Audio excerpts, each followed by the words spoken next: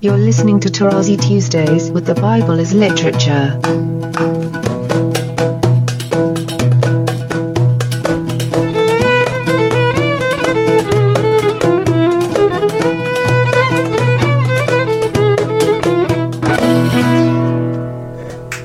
Hi, this is Father Mark Boulos, and you are listening to Tarazi Tuesdays with the Bible as Literature podcast. This week, Father Paul concludes his series on the itinerant word in Genesis chapters 1 through 11, noting the centrality of divine judgment and the folly of human ethics. I am happy to introduce Father Paul on the Bible as Literature podcast, Tarazi Tuesdays. Let me add these extra notes so that my hearers would be reminded of Genesis 1 through 11.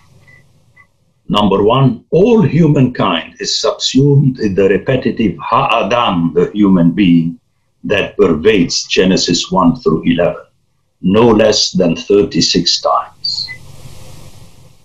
This explains why we do not hear of an explanation sought by many a reader of Scripture as to where Cain's wife came from. Okay, Adam is the entirety of humanity. Number two, all the Bnei Ha'adam, the sons of the man, are already posited as being the environment in which we human beings all live. That is to say, already outside the garden. Since Ha'adam knew Eve, his wife, after they were both sent forth from the garden and driven out of it. The multiplicity is linked to the humanity outside the garden.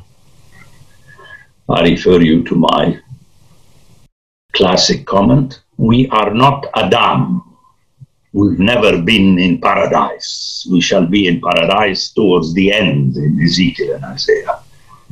We are posited as children of Adam, and the children of Adam appear in chapter 4 when Adam and his wife were outside the garden. So stop dreaming, especially the Christians, and their theologians and their preacher. It is as though paradise is on Central Avenue down the street. I mean, this happens in Disney World, but not in Scripture. Thirdly, after hearing a long list of names of specific individuals, Genesis 4 and 5, the story of the first universal punishment in chapter 6 has throughout Ha-Adam as the main character besides God. You know it, I don't need to read it. You have only Ha-Adam. The entire humanity is subsumed in Ha-Adam. Let me read you just the beginning. When men, you see how English is misleading. You hear men, but in the Hebrew, you have Ha-Adam. So I'm going to read the English, but when I get to Ha-Adam, I'm going to read the Hebrew, because otherwise you have in English men or man. When Ha-Adam began to multiply on the face of the ground, the sons of God saw that the daughters of Ha-Adam were fair, and the Lord said, my spirit shall not abide in Ha-Adam forever, and so on and so forth. And my fourth point, the nations mentioned in Genesis 10 are introduced as the Toledot, the birthings of Bnei Noah. Noah. And Noah is the last descendant in the Toledot, the birthings of Adam. And started with that, we hear about the nations and the families. So it's very interesting that chapter 6, that is between chapter 5, where we have the genealogy between Adam and Noah, and chapter 10, where we have the sons of Noah as the heads of all nations, we have in chapter 6 the use just of Ha-Adam to speak about the entire humanity. The centrality of the divine judgment in Scripture is underscored very early on and several times in Genesis. The judgment that we hear of in Psalms 7 through 9 and 82, we have it very early and repeatedly in Genesis 1 through 11. We have it in chapter 3, the man and his wife. 4, Cain. 6 through 9, the entire creation. And in chapter 11, the entire humanity in conjunction with the Tower of Babel. So this, clearly, when you get to the book of Psalms, prepare for what we hear in the book of Psalms. And thus, again, we need to hear Psalm 8 and 82 in the light of Genesis 1 through 11, where the human being is never put on the same level as God. So, the conclusion is that when even the gods are not God in the same manner as the scriptural God is God, let alone the human beings. And I would like to quote you texts, very, very low blow irony against the other gods, is that they do not make use of their senses. And on purpose, I'm using this word. You know how in English you have to use sense to make sense. Well, in the Psalms, the gods do not do that. In Psalm 115, we hear, "Not to us, O Lord, not to us, but to thy name." Remember that name. "Give glory for the sake of thy steadfast love and thy faithfulness. Why should the nations say, where is their God? Our God is in the heavens. He does whatever he pleases." Very nice. I underscore this in my book. Their idols are silver and gold, the work of man's hands. Recall Psalm 7, 8, 9. They have mouths but do not speak, eyes but do not see. They have ears but do not hear. And I like this, noses but do not smell. Remember how in Isaiah chapter 1, God smells our offering and doesn't like the smell. They have hands but do not feel, feet but do not walk, and they do not make a sound in their throat. Those who make them are like them, so are all who trust in them.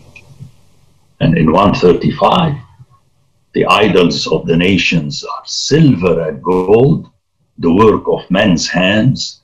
They have mouths, but they speak not.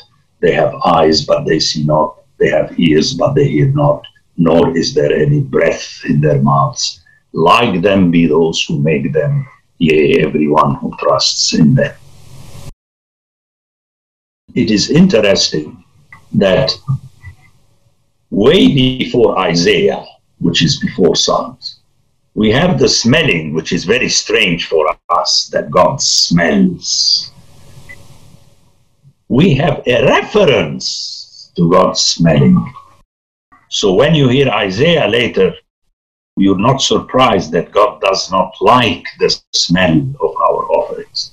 Because earlier in Genesis 8, we hear that he liked the smell of the offering of Noah.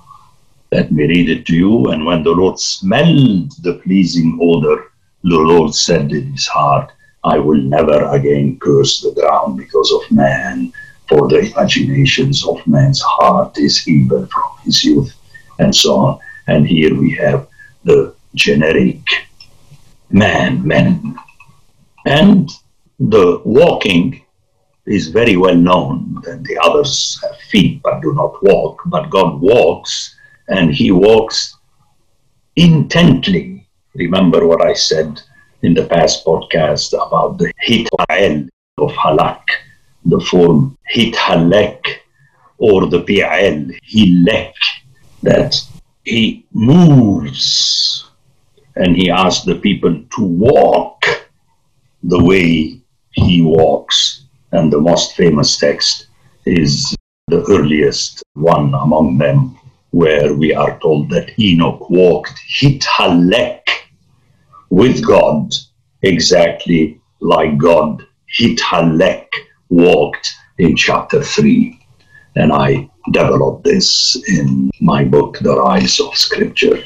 So the conclusion is that at best, we human beings are like Elohim in the sense of the plural gods.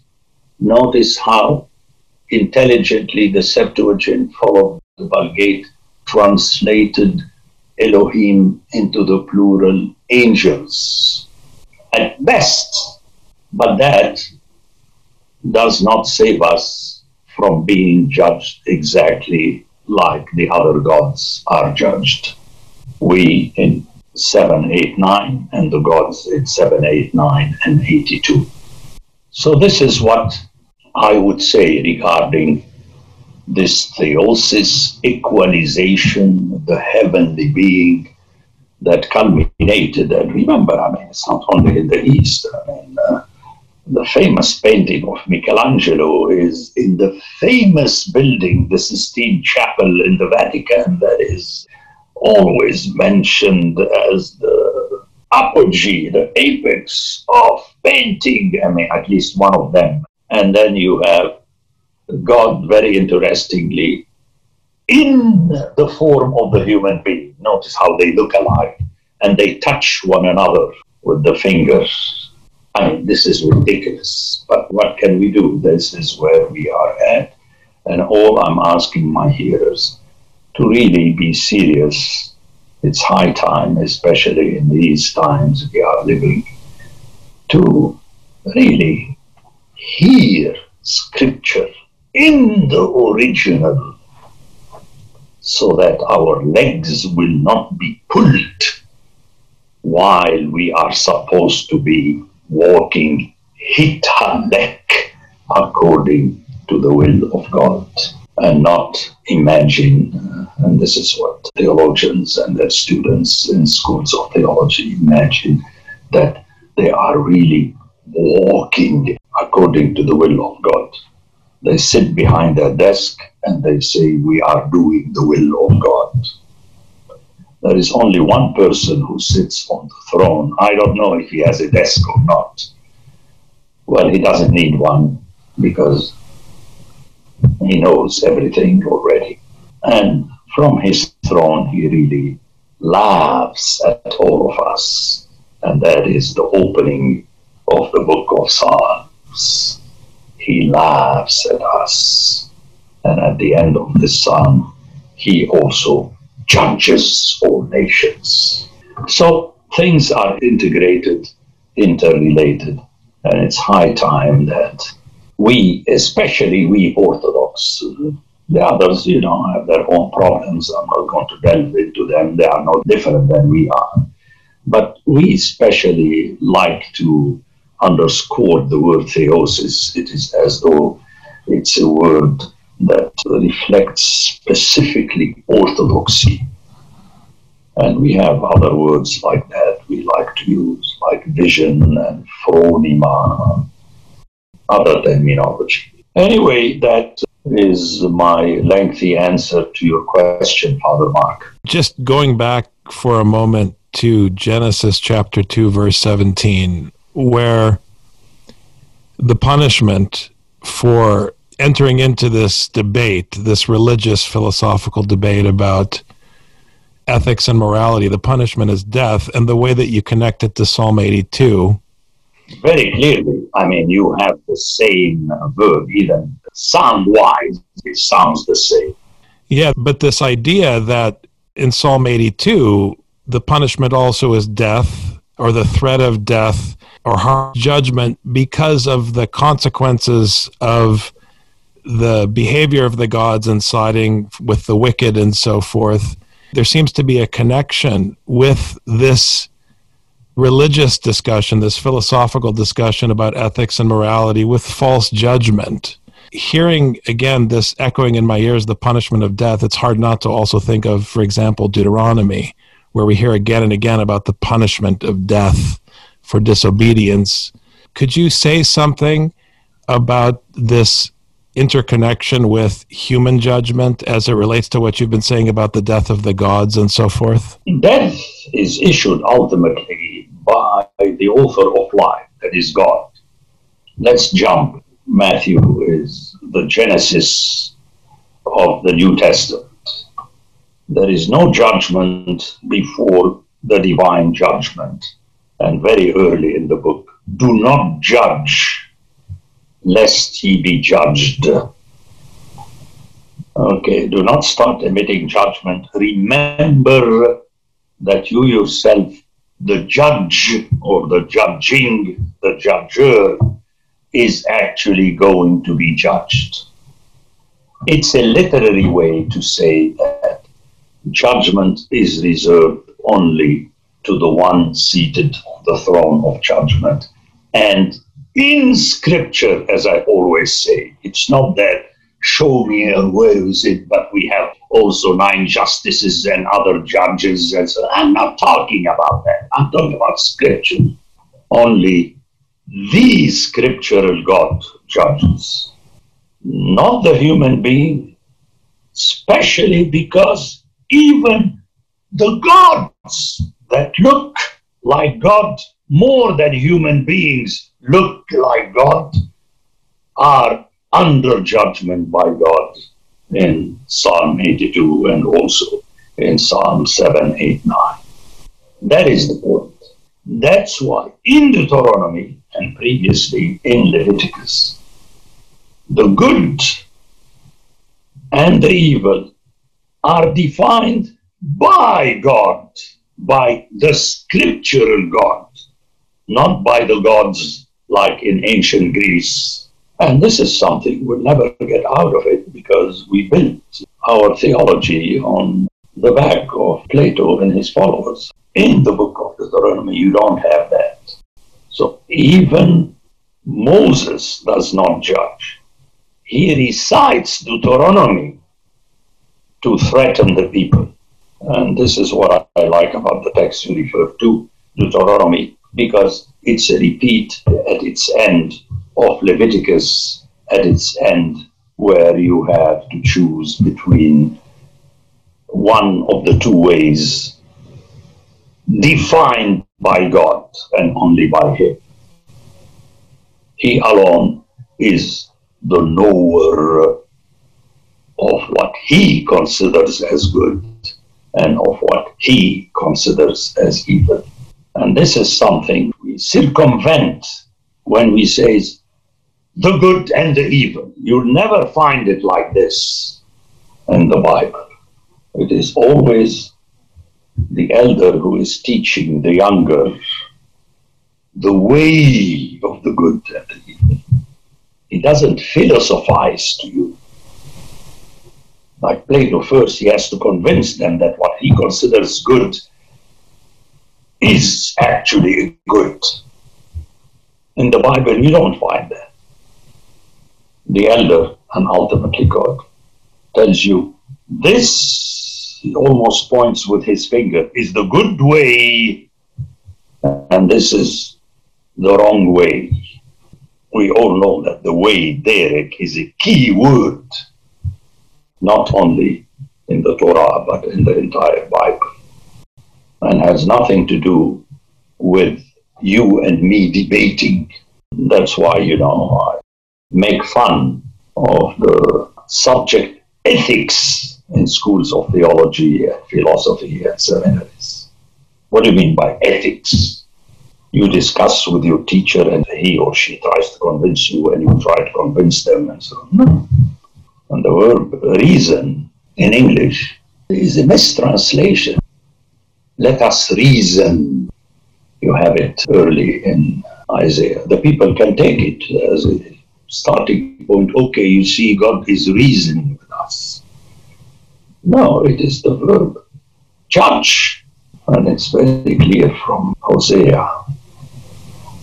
It is a situation where you are standing before the judgment seat. And again and again and again. So that's a preparation for my book. You're going to hear this unless some of us get serious and start hearing the original Hebrew consonantally. We are doomed. Theology is a big hoax, as is philosophy, obviously. But for me, there is no difference between them. I mean, take the word theology. You're speaking about God. Can you imagine?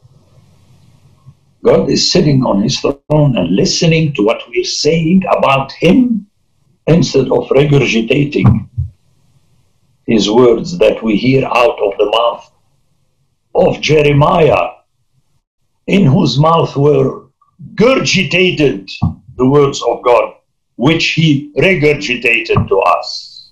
It's high time, that's all I can say. If I were lengthy in my answer, it's just I wanted to make sure that the hearers would not use your question as a license to go to the book of Deuteronomy to build up a new class in ethics, divine ethics or scriptural ethics.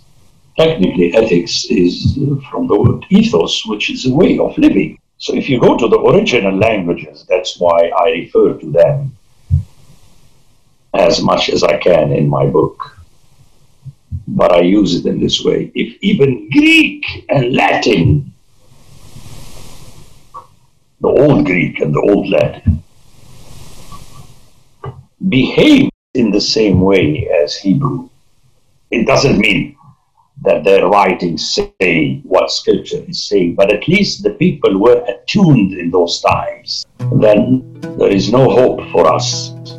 But I count on God to keep us in some kind of hope, hoping that it would not be false.